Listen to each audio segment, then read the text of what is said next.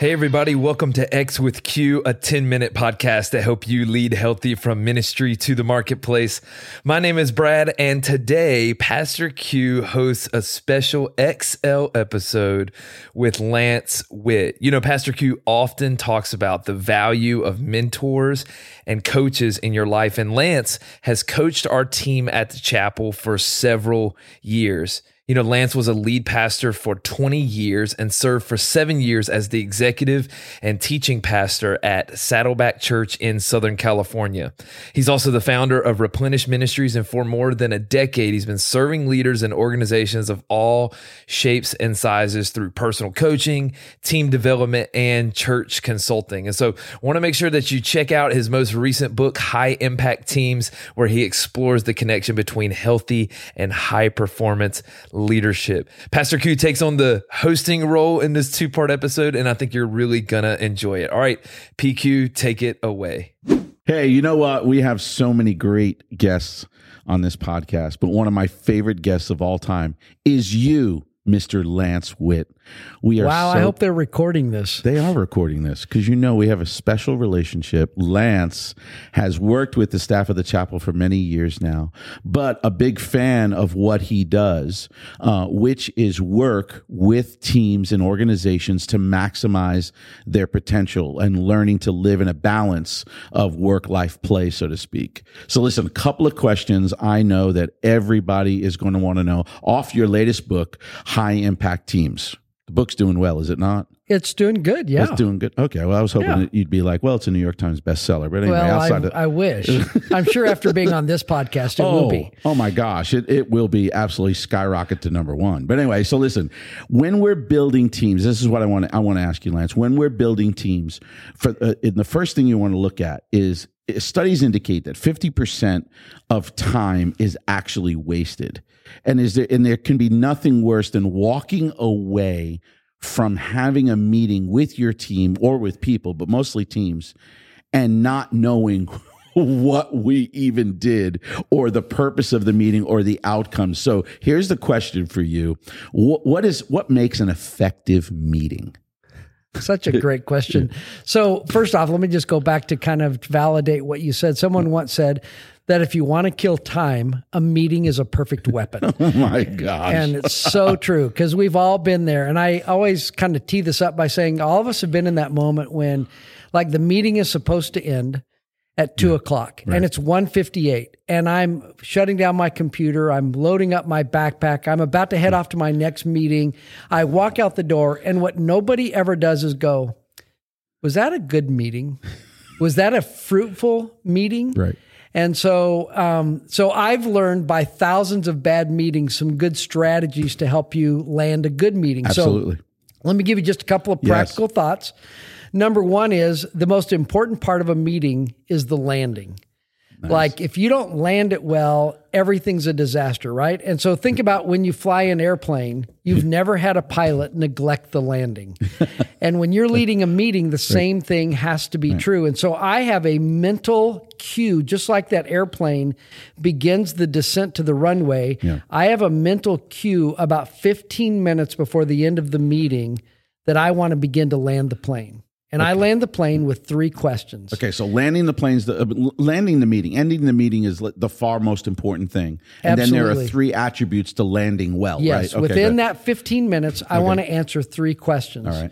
Number 1 is, what did we decide? Okay. And you have to discern what's the difference between a discussion and a decision. Because if it's a discussion, we're just beating it up still. Right. But if it's a decision, we can actually move into execution. And it's amazing how many times we walk out of a meeting and we're not clear on, did we actually make a decision? So we talked a lot. Yeah, we talked a lot and we discussed a lot, but did we actually land a decision? Right. Second question is, who needs to know what we decided? In every organization, one of the big weaknesses of team culture is internal communication. Right. So you should get the discipline of asking yourself, who needs to know what we just decided? Okay. The worst place that someone can find out about something is in a church worship service or another meeting in the organization and go, whoa, that was decided. That impacts my area. Yeah. Everybody and found I didn't out know about it. Right. Everybody found out in the meeting after the meeting. Exactly. And then the third question is, who's responsible, and what are the key deliverables. So if there's any kind of action step required, I want a name by that action step, because when everybody owns it, nobody owns it. And so I think if you can get into the practice of sort of walking through those 3 questions, that will help you effectively land the meeting and actually make the meeting a win. No, that's incredible. Right. And I would say that those same 3 principles, 3 questions could actually work even in a relationship, even in a marriage, even just in a one-on-one meeting or a meeting with your team. What would you say to that? Oh, 100%. Yeah. So give them to me again. 3 quick ones. What are they? 3 quick questions. The 3 quick questions are, what did we decide? Who needs to know what we decided? And who's responsible, and what are they delivering? Wow, incredible. Why does it seem like most meetings, most people go, an hour? Why does it seem like it's just the default because that's what Google Calendar does, and that's what, now we've adapted that? Or what would you say? Listen, we're going to have a longer meeting. It's going to be a 3 hour. I would always cringe when I would get calendar invites for meetings from 1 to 3 p.m. I'd be like, what in the world are we? Now my personality and the way I'm wired turns around and goes, what am I going to do for 2.5? I got the attention span of a gnat. So I'm like, why am I going to be in this meeting for 2.5 hours? So are there any attributes that constitute, meaning this is going to be a half-hour meeting, an hour meeting, or a 90-minute meeting? You see what I'm saying? Yeah. I'd say 2 principles that come into play. I think one is, it is our default to think in half hours and hours. And I think we need, if you're really productive, and you read this a lot in productivity books, people think in minutes, not hours. Maybe this is a 15-minute Okay, wait, say meeting. that again. Say it again. People what? Productive people think in minutes, not hours. Oh, incredible. So you've got 1,440 minutes every single day. You've got to decide how you're going to best utilize those. And some meetings, instead of a default of an hour, what if you said, you know what, this is a stand-up meeting and it's 10 minutes and we can knock it out. Right. So I think for me, that's the first thing, is to get out of that default mode of half hours or hours. Okay. The second thing I would say is you've got to learn to distinguish the difference between tactical and strategic. Okay. So a tactical meeting is more issues, they take less time, they're not as weighty in their importance, and there tend to be kind of right now sorts of things. So a lot of those we can plow through very quickly. If you're going to take a 2 or 3 hour meeting, it probably needs to be a strategic meeting, which is, it's more forward thinking, it's longer term, it's bigger stake issues, and we're dealing with less of them. So one position I sat in, we did not do a strategic meeting unless we were thinking of something at least 3 months out. Let me ask you this, though. The difference between strategical and tactical, does it also equate to the number of people in the meeting? So in other words, like more people for strategic and less people for tactical? To me, it's not so much the number of people, it's the kind of thinkers that you want in the room. Oh my gosh. Say that again, Lance. So it's not the number of people, it's the kind of thinkers. Because when I'm having a strategy meeting, I don't want people who naturally think tactics because they think today, right now, solving today's problems. They're going to think about all the how, the budget, the calendar, the facilities. Strategic meeting, I want people who can look into the future. I want people who can strategize about how we're going to get there and not get bogged down in the weeds. Sure. It seems like sometimes people who are in strategical meetings, let's say, like you were saying, future and forward thinkers, if you have too many tactical people in that meeting, will they drain? Because that's what I feel like happens to me sometimes. I'll be in a strategical meeting and I may have the wrong person in the room, great person, but the wrong person because they're on the micro. They're into the details, and if there are too many details happening, I find myself getting bored and distracted. I'm like, okay, this isn't good anymore. I was dragged down to reality. Yeah, 100%. That's why it's important for you to clarify on the front end what kind of meeting this is. What really is the win of the meeting? Because if it's to plow through a bunch of tactical issues, that's fine. But if we're dealing with strategy, and so sometimes we'll use this phrase, get the how out of here, which is... Wait, let's say that again and say it slowly. Sometimes in a meeting, when it's strategy and those tactical people start taking over, I will affectionately say, hey, get the how out of here. I love that, Len. Yeah, I have a feeling you might use that. I might use that tomorrow, as a matter of fact. And I feel like right now is a good time to say this podcast is going really well without Brad. Although we love Brad. Brad's, of course, our weekly host. But after this, I'm thinking, who needs Brad? Hey, Brad, get the how out of here. How about that? I'm not sure Brad actually exists. I've never seen any evidence that he's a real person. He is actually a real person. Oh, okay. He's wonderful. He's just taking a vacation. He sends his love, but hey, we can do this without you, Brad. All right. So anyway, listen. So what I also find in strategical meetings opposed to tactical meetings is that not only would the tactical mindset or the way they're wired drain the strategic, but strategy is so important to implementing, let's say, the plan. Right. What type of person do you want on your team that understands the step-by-step? What type of person is that? Yeah. So again, I would say you want someone who is sort of tactical oriented, structured. They value process and think step by step. And so again, you want the visionary people in the room when you're thinking about the future and where we're going and the possibilities. But once you've made a decision about kind of where we're going, right, and we move to implementation, now we want to get the integrators into the room. We want to get the people who actually think through the step-by-step, because just like the tactical people can be frustrating to the visionary people, the opposite is also true. Oh, absolutely. Right? Because you get a visionary in the room and they want to keep hijacking the conversation every time you move to implementation because they have some new harebrained idea they want to throw into the mix. That's exactly so that frustration runs both ways, by the way. Right. And I think that's important to understand that wouldn't you say, and this is a question, wouldn't you say that the tension between the strategic and the tactical will always exist? Because it's kind of like, lack of a better term, God-given wiring. We need one another, blue sky thinkers, and then the process people to make it happen. So you need both. But there's always going to be that sort of tension that exists. What would you say to that? Yeah, I think it's a dance that you learn to have. And again, it should be complementary, right? That visionaries need, tactical people need idea people. But it's learning how to do the dance and to value each other, but also to understand what kind of meeting we're having. So that if I'm the tactical person, that I'm either not in the room and I'm okay with it, or I'm in the room, but maybe I'm letting some other people take the lead. So I think it's just being really clear about what we're trying to accomplish right now in this particular meeting. Yeah, and what I'm hearing you say in a different sense is, if the expectation for the meeting is set prior to actually the execution of the meeting, the patience level and understanding level between the strategic person and the tactical, and then the tactical and the strategic, is going to be far greater, because I set my expectation up. This is going to be a strategical, blue sky idea, forward thinking, but I'm a tactical person. If I know that up front, I already know I'm setting my expectation for, we're not going to get into process.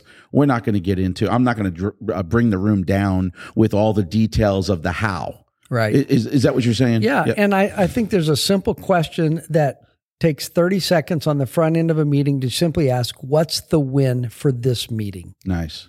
Just by asking that, you help clarify expectations. Because sometimes we have standing meetings and we get in there and we're like going, well, we're not really sure what we're trying to accomplish today. Right. And then it becomes such a waste of time. Exactly. I can't stand. And those kind of meetings drain me even more than a strategic person stretching over to tactical, or vice versa. Not getting something done, whether it's 30 minutes or an hour, drives me nuts. In your latest book, High Impact Teams, you talk about several aspects of building healthy teams and what they look like. Give us some insight on what are a couple of attributes on how effective a great team can be. What are some of those attributes that you find in great teams?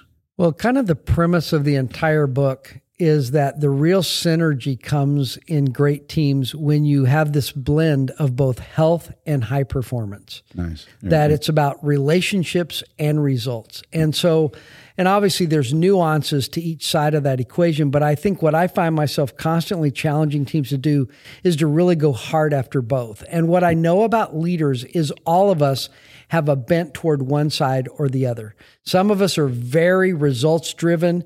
We read leadership books all the time. We're drivers in the organization. Exactly. But maybe don't always care about people, and we unintentionally trample on people in the name of vision, right? Sure. And then there's others who, we're great shepherds, we're very caring, we're diplomatic, we're loving. Right. We just don't really get much done. and so what we want is to go, hey, all of us have a natural tilt toward one side or the other, but how do we as an organization, or how do I as a leader or a manager really go hard after both? Right. Sure. And I think a really healthy, strong leader understands I don't want people on my team that are me.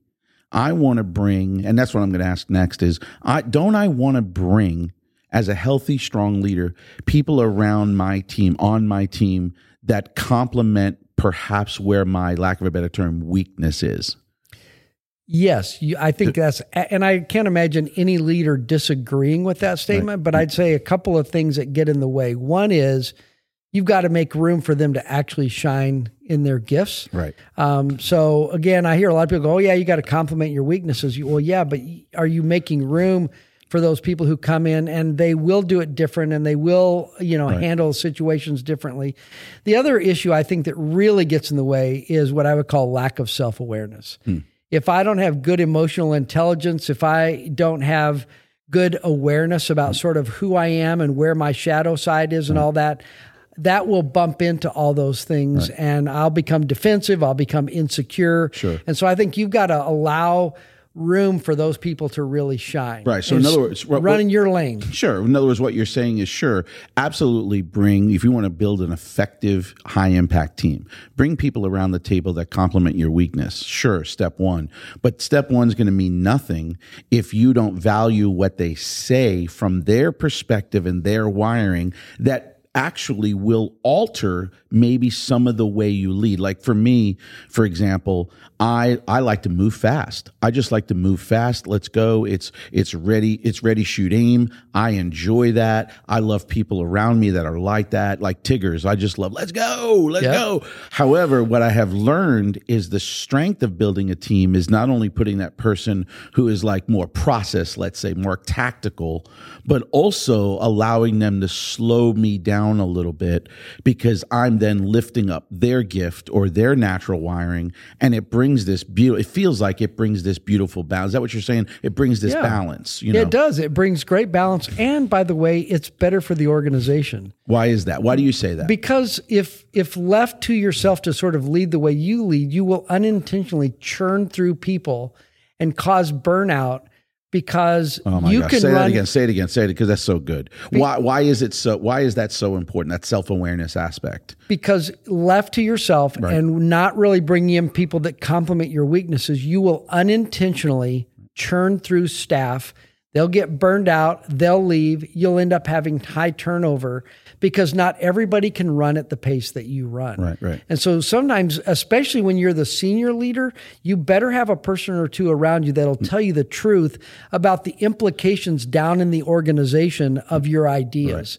Because often visionaries see the idea and where they want to go, but they don't always see the price tag or the steps involved. Yeah. Well, you have said this before when you spend time with our staff that a healthy self-awareness, because that's what you're talking about, is that whether you're just a leader, senior leader, or whatever level in management or leadership, a self-awareness is a key attribute to have. But your famous statement that I will always remember, and I want you to expound on it in just for a little bit, is it's always a yes. Oh, we can do that. Let's go. But yet you have to hold the price tag up to your direct report. So it's a yes, but hold the price tag up. Go dig a little bit on that one. Yeah, because I worked for several years as kind of a number two to a very entrepreneurial, visionary leader. Right.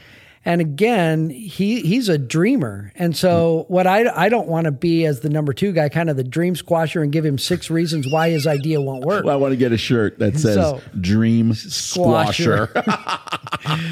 So I love it. So what I learned over the years is to lead with yes, like, hey, we can absolutely do that. Now, holding up the price tag, here's what that's going to mean. That means we're going to have to pivot the staff, to do this, or it's going to cost us this much money to do this. And sometimes they would go, oh yeah, I'm not like, That's not that big a deal to me. Right. But there were times when that senior leader said, you know what? I have such conviction about this idea that yes, let's pivot the organization or whatever. And then in that case, I go, great. Right. I have the marching orders, but we're clear about what it's going to mean to really go hard after that idea. Oh, that's awesome. And I think that would, to a healthy, strong leader, that's the broad global perspective you want from your team going, hey, let's go. Absolutely. Don't want to be, I love it. Here it is, dream squasher. You don't want to be that. But at the same time, you want to also have a realistic evaluation of, but that's going to cost us this. Yes. You know, what a great thing.